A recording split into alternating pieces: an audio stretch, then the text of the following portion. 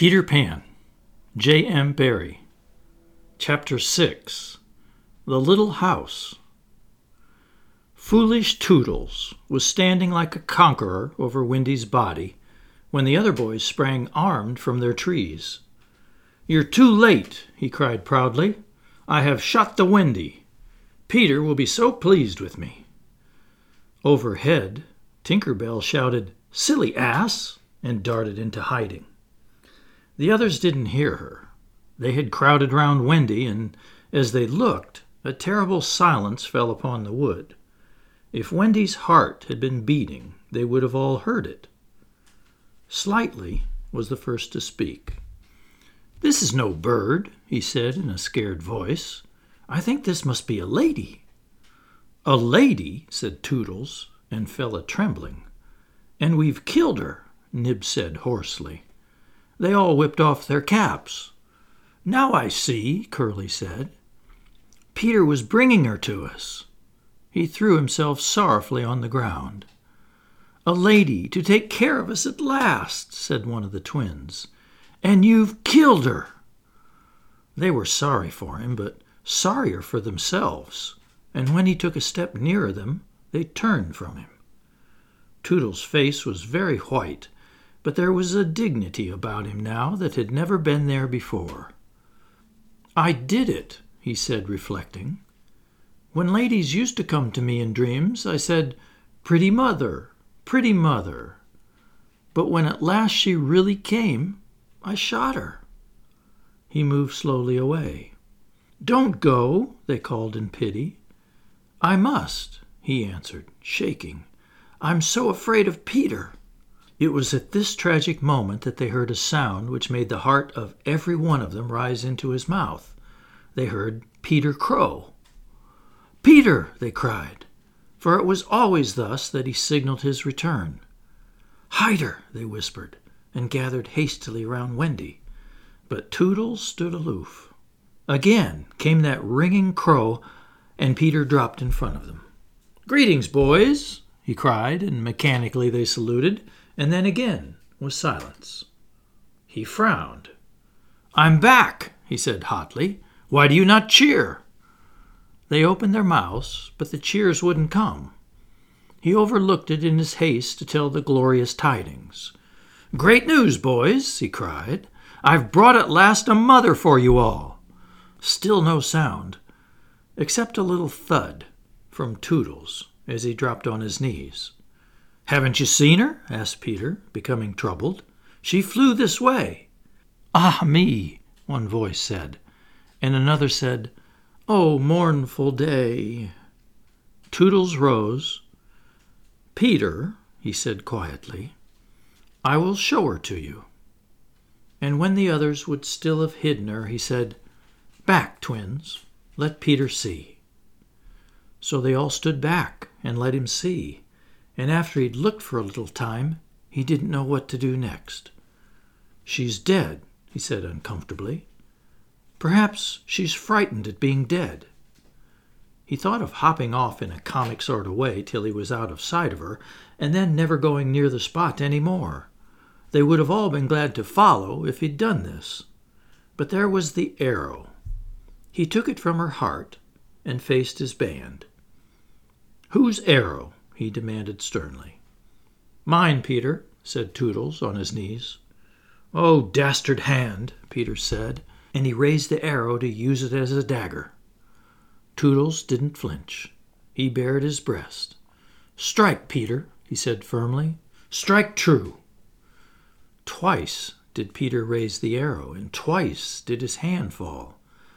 "I cannot strike," he said with awe. "There's something that stays my hand." All looked at him in wonder, save Nibs, who fortunately looked at Wendy. "It is she!" he cried. "The Wendy lady! See, her arm!" Wonderful to relate, Wendy had raised her arm. Nibs bent over her and listened reverently. "I think she said, 'Poor Toodles,'" he whispered. "She lives," Peter said briefly. Slightly cried instantly, "The Wendy lady lives!" Then Peter knelt beside her and found his button, You remember she'd put it on a chain that she wore around her neck? "See," he said, "the arrow struck against this. It's the kiss I gave her. It has saved her life." "I remember kisses," Slightly interposed quickly. "Let me see it. Aye, that's a kiss." Peter didn't hear him. He was begging Wendy to get better quickly so that he could show her the mermaids. Of course she could not answer yet, being still in a frightful faint, but from overhead came a wailing note. "Listen to Tink," said Curly. "She's crying because Wendy lives." Then they had to tell Peter of Tink's crime, and almost never had they seen him look so stern. "Listen, Tinker Bell," he cried. "I'm your friend no more. Begone from me forever." She flew onto his shoulder and pleaded, but he brushed her off. Not until Wendy again raised her arm did he relent sufficiently to say, "Well, not forever, but for a whole week." Do you think Tinker Bell was grateful to Wendy for raising her arm? Oh dear, no. Never wanted to pinch her so much. Fairies indeed are strange, and Peter, who understood them best, often cuffed them. But what to do with Wendy in her present delicate state of health? "Let's carry her down into the house," Curly suggested.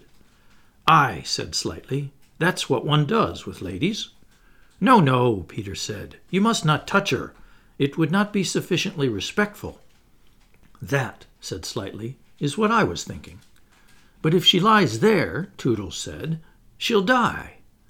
"Aye, she'll die," Slightly admitted, "but there's no way out." "Yes, there is," cried Peter. "Let's build a little house around her." They were all delighted. "Quick," he ordered them. "Bring me each of you the best of what we have. Got our house. Be sharp." In a moment they were as busy as tailors the night before a wedding.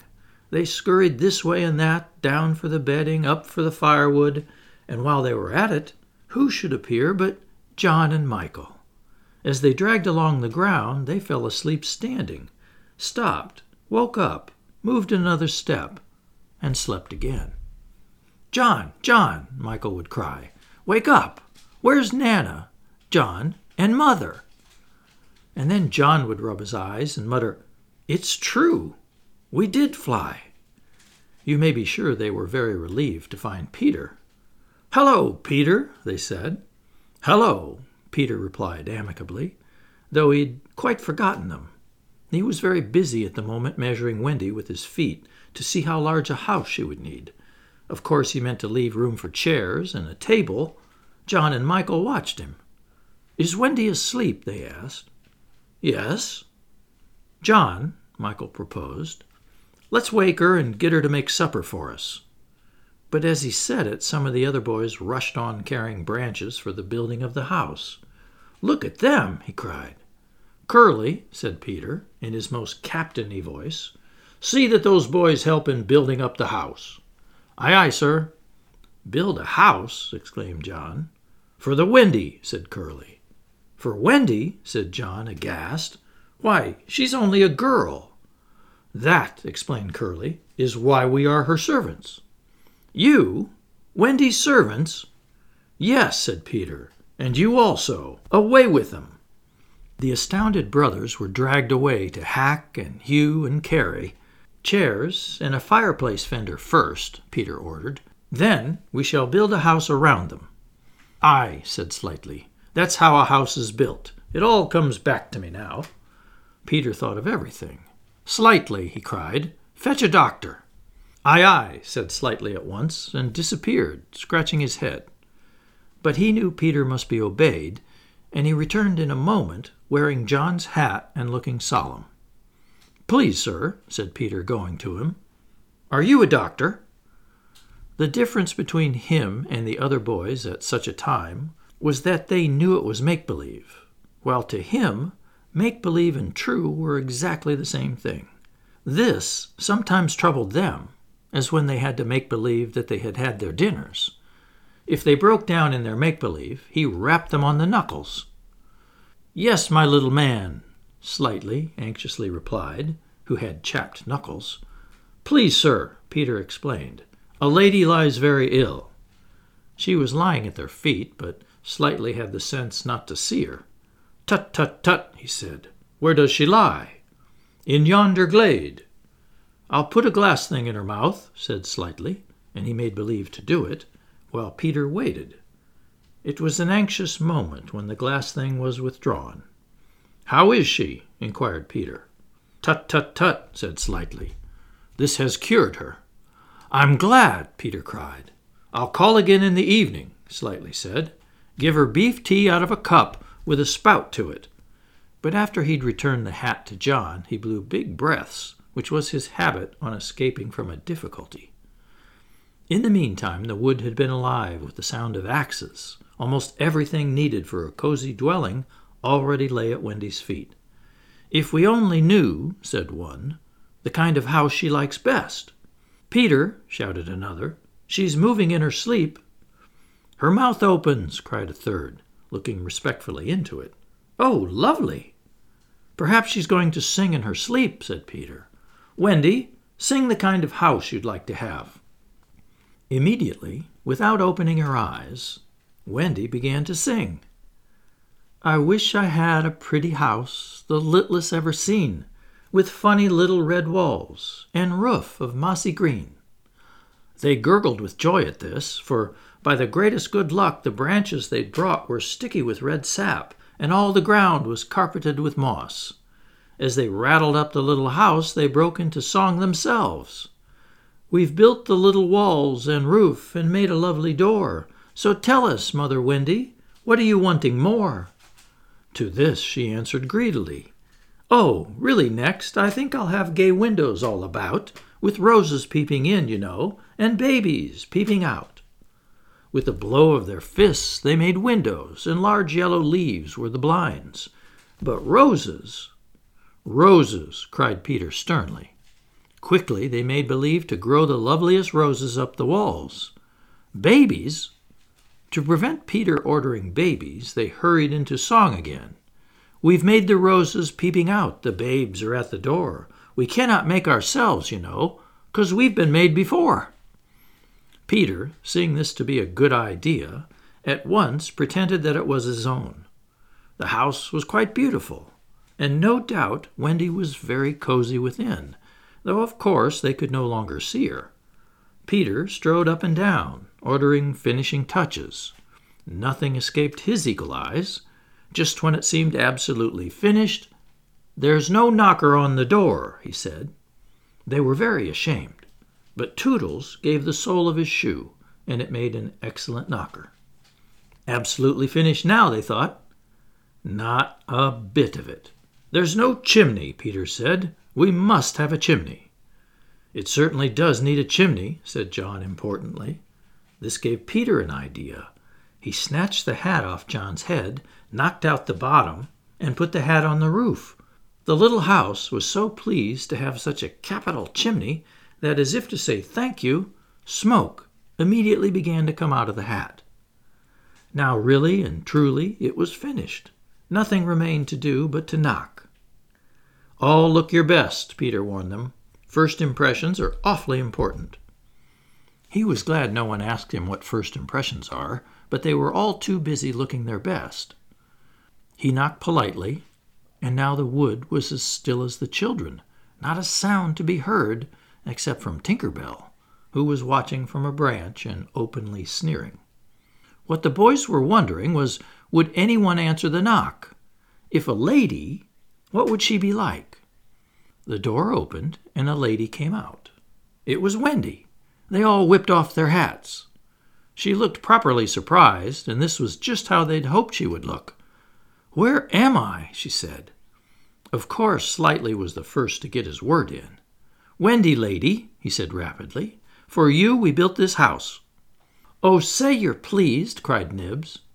"Lovely, darling house," Wendy said, and they were the very words they had hoped she would say. "And we are your children," cried the twins. Then all went on their knees, and holding out their arms, cried, "Oh, Wendy, lady, be our mother." "Ought I?" Wendy said, all shining. "Of course it's frightfully fascinating, but, you see, I'm only a little girl. I have no real experience." "That doesn't matter," said Peter, as if he were the only person present who knew all about it, though he was really the one who knew least. "What we need is just a nice motherly person." "Oh, dear," said Wendy. "You see, I feel that's exactly what I am."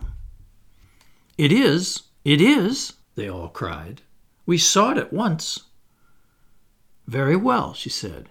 "I will do my best. Come inside at once, you naughty children. I'm sure your feet are damp, and before I put you to bed, I've just time to finish the story of Cinderella." In they went. I don't know how there was room for them, but you can squeeze very tight in the Neverland. And that was the first of the many joyous evenings they had with Wendy. By and by she tucked them up in the great bed in the home under the trees, but she herself slept that night in the little house, and Peter kept watch outside with drawn sword, for the pirates could be heard carousing far away, and the wolves were on the prowl. The little house looked so cozy and safe in the darkness, with a bright light showing through its blinds, and the chimney smoking beautifully, and Peter standing on guard. After a time he fell asleep, and some unsteady fairies had to climb over him on their way home from an orgy. Any of the other boys obstructing the fairy path at night they would have mischieved, but they just tweaked Peter's nose and passed on.